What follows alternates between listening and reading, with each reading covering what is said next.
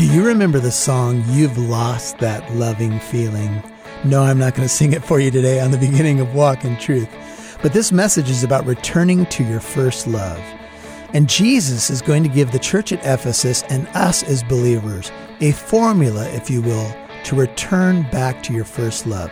Things that we can do to get that loving feeling back, to get back to where we know the life of a Christian really thrives as we stay close to our Lord. We'll learn more about that, returning to your first love, today on Walk in Truth. Welcome to the Walk in Truth weekend program. These are the teachings of Pastor Michael Lance. It's our goal to build up believers and to reach out with God's truth to all people. Now, here's Pastor Michael.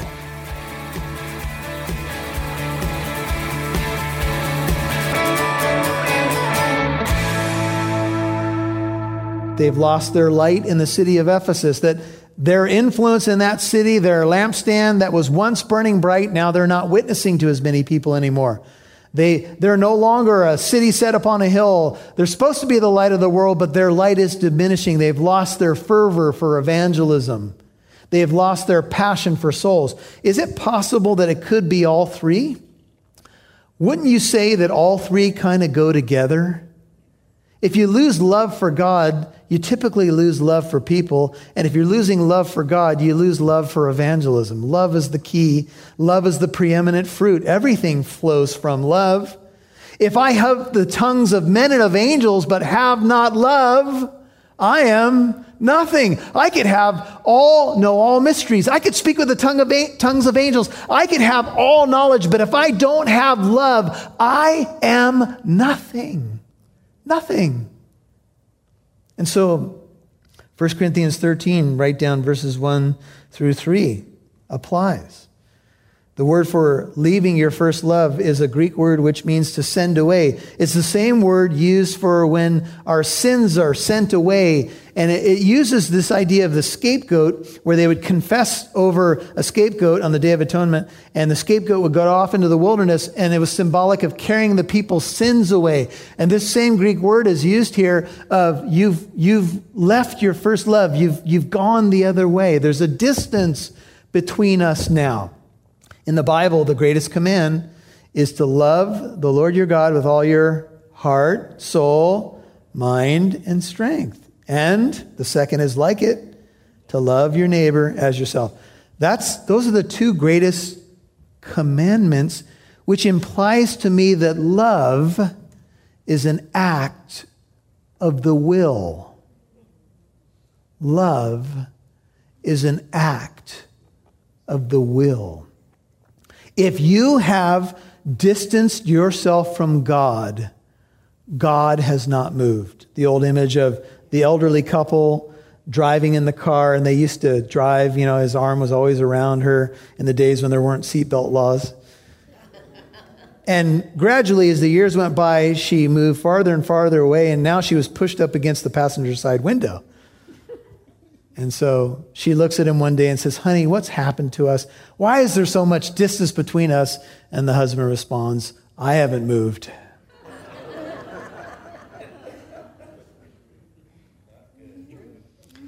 Look, if we're going to be honest tonight,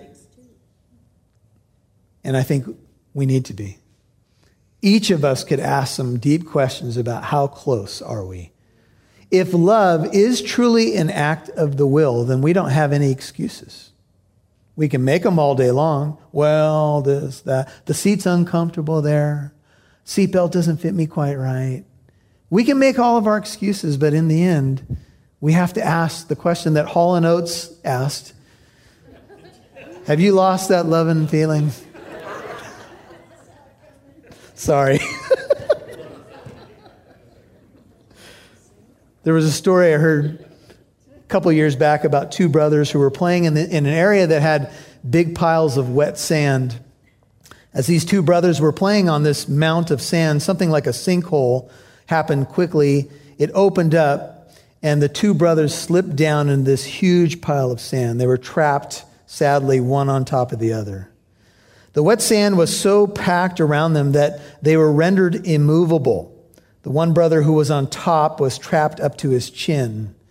He was just barely high enough to gasp for breath as the wet sand pressed against his body and his chest.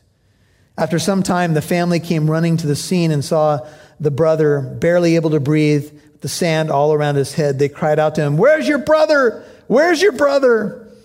And he said, "He's under me. I'm standing on his shoulders." You know, the Bible tells us that we're to practice Philadelphia, brotherly love, right?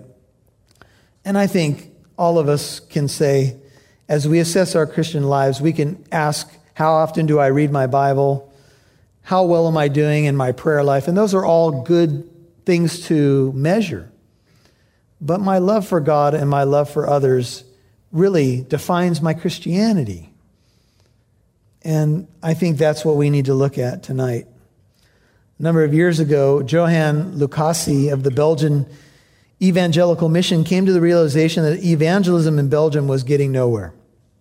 The nation's long history of traditional Catholicism, the subsequent disillusionment resulting from Vatican II, the aggression of the cults, had left the land seemingly impervious to the gospel. Driven to the scriptures, he had read John 13 and devised a plan. First, he gathered together a heterogeneous group, Belgian, Dutch, American, whoever would come. And second, he had them rent a house and live together for 7 months. As is natural, frictions developed as the believers rubbed against one another and bothered each other. This in turn sent them to prayer for love and victory.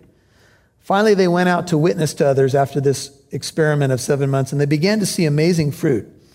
Outsiders called them the people who love each other. Their evangelism method was simply people watched how much they loved each other and were drawn back to the church. If people walk in the church in the modern age and they take a look at us, what do they see? If Jesus was to assess the called out ones at Corona tonight, what would he see? May it be that let all we do be done in love. I can't tell you how many times I've failed to love the way that I'm supposed to. So many times. And I end up often praying, Lord, I don't have this kind of love in me, so you're going to have to love through me because I just can't produce this kind of love. And that's what God said. He said, love is a fruit of the Spirit. So the more I'm spending time with God, the natural overflow of my time with him is going to be more of his love. Now, let's talk about the correction and the charge, which is found in verse 5. What do you do if you've left your first love? What are some good solutions? Well, there's going to be several R's here. You might want to take note of them. One is remember. Literally, the Greek is keep on remembering, therefore, from where you have fallen. You got to remember what you used to do when you were close. And you got to go back there. Remember when the prodigal son was in the pig pen and he was eating the pig's pods and he couldn't believe he had ended up there? And the Bible says in Luke 15, Jesus tells the story, he came to his senses and he remembered that even his father's servants were eating better than he. So he rehearsed a speech. He said, I'll go back to my father and I'll say, I'm not worthy to be called your son. Make me like one of your hired servants. And he remembered. He had a moment of epiphany. He came to his senses and he said, I'm going back home. I'm going back home. I think a lot of Christians just need to say that. I'm going back home.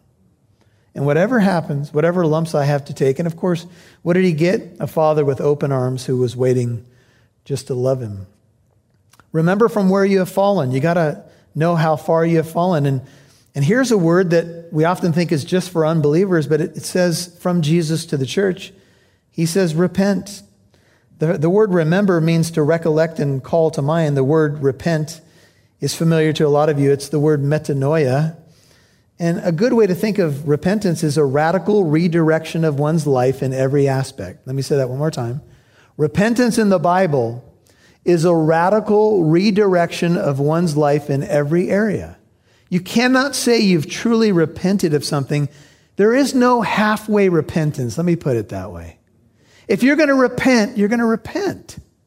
We don't have to guess that you're repenting, right? If you're going to repent, you're going to do a 180 and you're going to start doing things God's way. Nobody's going to have to convince you. The prodigal son didn't need to be talked into it. He knew that it was time to remember and go back to his father. And so this church is told, look, you got to remember and you got to repent.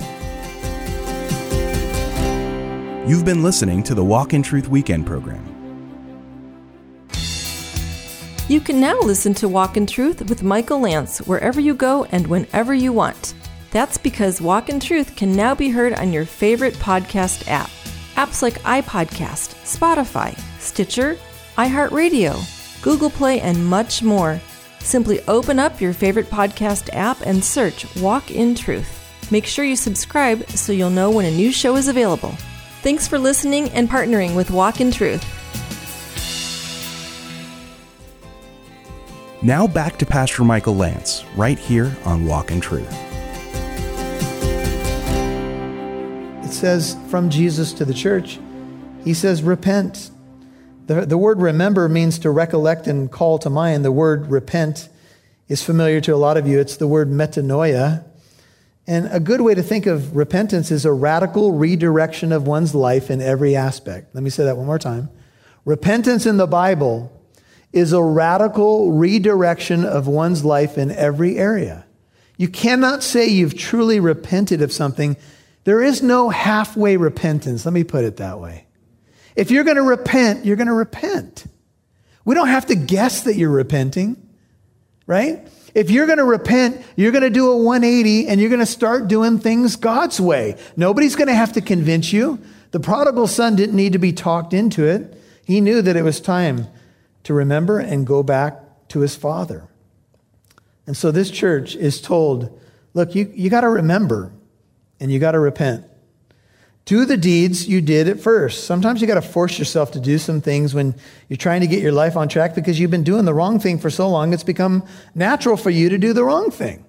So sometimes you got to just do what you did at the beginning. What do you think these deeds would be that they did at the beginning?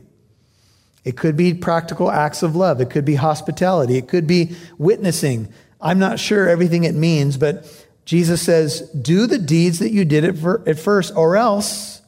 Here's an or else. You thought only your father said it. Or else I am coming to you and will remove your lampstand out of its place unless you repent. Now, this is a serious warning. What does it mean? Well, if the lampstands represent the churches and the stars are the angels of the churches, and Jesus said, I'm going to take your lampstand unless you change, and the lampstand is something that what? Allows light to shine, then the conclusion is pretty, I think, basic. I'm going to take away your shining in the city of Ephesus. You're no longer going to have influence. Some people say it means you lose your salvation. I don't think that's what it means. I don't think that there's enough here to say that's what it means. But I think what Jesus is saying is if you want to have influence in this city, then you need to repent because you're losing your light in the city. Because a church that does not have love does not have light. Amen? Have you ever gone somewhere and you're like, man, these people are serious. There's nobody even smiles in this place. Is this a library? Shh. Just walked in the door. I didn't even say anything to anybody. Shh. Here's a bulletin. Take it. Now, if you run into Paul Hicks, the woohooer, there's two possibilities that will happen. He will either scare you to another church, or you will say, I've never experienced any kind of love like this. The holy kiss is a real thing.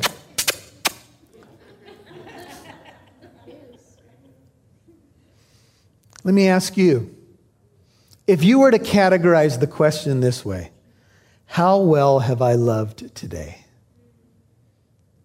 I'm a simple guy. How's that for a simple question? How well have I loved this week? How well have I loved God? How well have I loved my wife? How well have I loved my children? How well, as a pastor, did I love the flock this week? Did I take time? Do I care? Did I pray for them? Was I willing to weep with those who weep and laugh with those who laugh?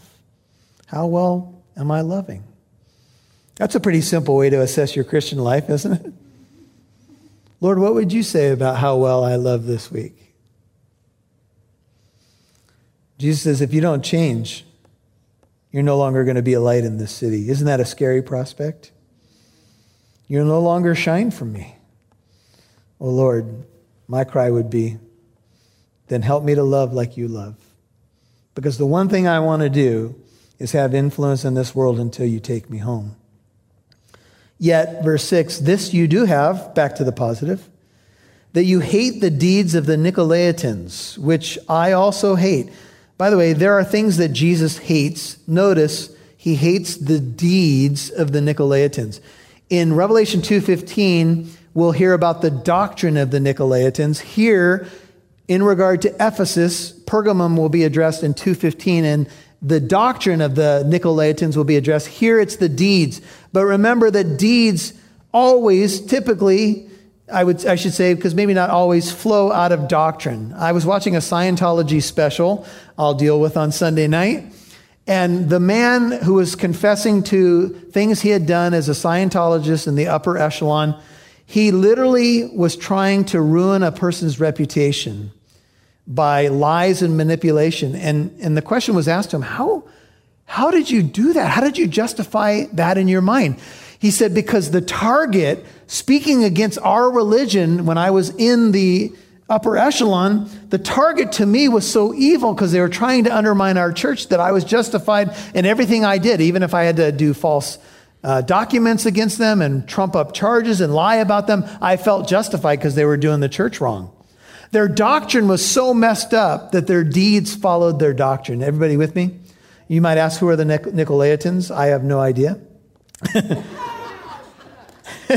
But I have some conjecture. The early church fathers believed that the Nicolaitans came out of a group spearheaded by Nicholas of Antioch, who is recorded in Acts 6:5 as one of the 7 men chosen for the widow feeding program to help the Grecian Jews take care of the widows. And if you look in your Bible, you normally don't notice him, but in Acts 6:5, he's called Nicholas of Antioch. He's a convert from Antioch. And people say that he started a movement called antinomianism, or early forms of Greek Gnosticism, which is simply this. Anti means against, and nomos is the Greek word for law. And since Ephesus was so immersed in immorality, Nicholas and people like him seemed to argue that you could do whatever you want, morally speaking or immorally speaking, and still be right in your spiritual life. And he led a group called antinomians, or early Gnostics, and this is what they seemed to excuse their sin, because all that really mattered was your spirit. You could do whatever you wanted with your body. And Jesus says, I hate those deeds. Now, here's a principle. We can hate what people do, but we don't have to hate them. Amen? I hate what sin does to people. I hate what it does to individuals. I hate what it does to families when it's happening. And believe me, a good amount of it crosses my desk. However, I am not to hate the individual. I hate what sin does to them. I hate sometimes what people do, but I still want to try to love them and pray for them and still hold them accountable. And Jesus now concludes this section in verse 7 with a familiar phrase, which he used many times in the Gospels, especially after he told the parable of the sower, interestingly enough. He said, he who has an ear, let him hear what the Spirit says to the churches. To him who overcomes, this is where we get the English word Nike for victory, an overcomer, I will grant to eat of the tree of life, which is in the paradise of God. Now, quickly, as we're at the end, we're out of time. The description of Jesus in Revelation 1 about him holding the stars and walking among the lampstands is from the first chapter. The tree of life we'll see all the way in Revelation 22. It'll show up in the New Jerusalem. And the promise seems to just be this. Remember, the concern was that they'll eat of the tree of life in their fallen state and live for how long? Forever. So God blocked the way to the tree of life in the Garden of Eden. But now in the New Jerusalem, access will be available to the tree of life. And I think it just speaks of eternal life. Hang in there, because you're going to eat from that tree of life and you're going to live forever. Christians, may go through persecution, they'll go through tough times, but one day we're going to eat from that tree, whether it's literal or figurative, and we will live forever. You might ask, what happened to Ephesus, Pastor Michael? Did they heed the warning? There's an early letter from a church father, Ignatius, and he says these words. He says that Ephesus heeded the warning and turned around. I don't know how long it lasted. I've heard things that malaria spread through the church in like the 4th, 5th century, but it appears that they heeded the warning and they learned to love again. And I would just say to you, wherever you may be tonight, you can learn to love again. Amen? By the grace of God. Father, thank you for this church at Ephesus. We are humbled by the content here because it certainly applies to us. And Lord, we're just going to ask that your searchlight would be on our hearts tonight. And whatever we need to be praised for, and I don't think we should just overlook the fact that you would praise us for what we've done well. I pray that we can receive that tonight. Some of us don't take well to compliments. We have a tough time. But thank you that you're willing to praise us for what we do well. Areas where we need improvement, Lord, I pray that we'd hear your voice, hear what the Spirit says to the church, and amend our ways, Lord, whatever that would be. And simply, if it is to love better, then help us, Father. Help us to love like you love. What a great prayer. Just help us to love like you love. And Father, I want to pray over this precious congregation tonight, precious people of God. I pray that whatever's been from me that's not profitable, they'll quickly forget it. But whatever's been from you, they'll let it percolate in their souls and act upon it. That we'll be doers of your word and that will love in word and in deed, Father. And as your head and heart is bowed, if you need to return to your first love tonight, if you've walked away from Jesus, if there's been a distance, if a lot of this has spoken to you, or maybe it's a love of another person or whatever it may be tonight, as the Lord's spoken to you, act upon what you've heard and take some practical steps and get close to the Lord. Just by being here tonight, you've taken a step in the right direction. And if you have not met Jesus as your Lord and Savior, take this moment right now to say, and I would just encourage you, pray it right now, Jesus, save me. I'm a sinner. I've blown it so many times. I've failed to love as you've called me to love. But I believe you died on that cross for my sin. I believe that you rose from the dead to defeat death, and I'm going to trust you as my Lord and my Savior. I repent of my sin. I receive you, your finished work on the cross, your resurrection, for the payment of my sin. Thank you for loving me so much, Lord. Make me more like you, I pray. Lord, that's every one of our prayers tonight. Make us more like you. In Jesus' name I pray. Amen.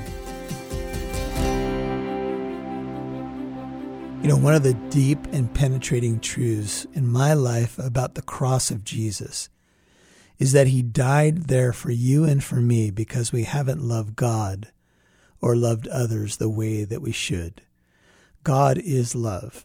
And it's amazing to see God's demonstration of his justice and love on the cross, intersecting at the person of Jesus, as he dies for my lack of love. I've missed the mark in loving God and loving others, but he did for me what I cannot do for myself.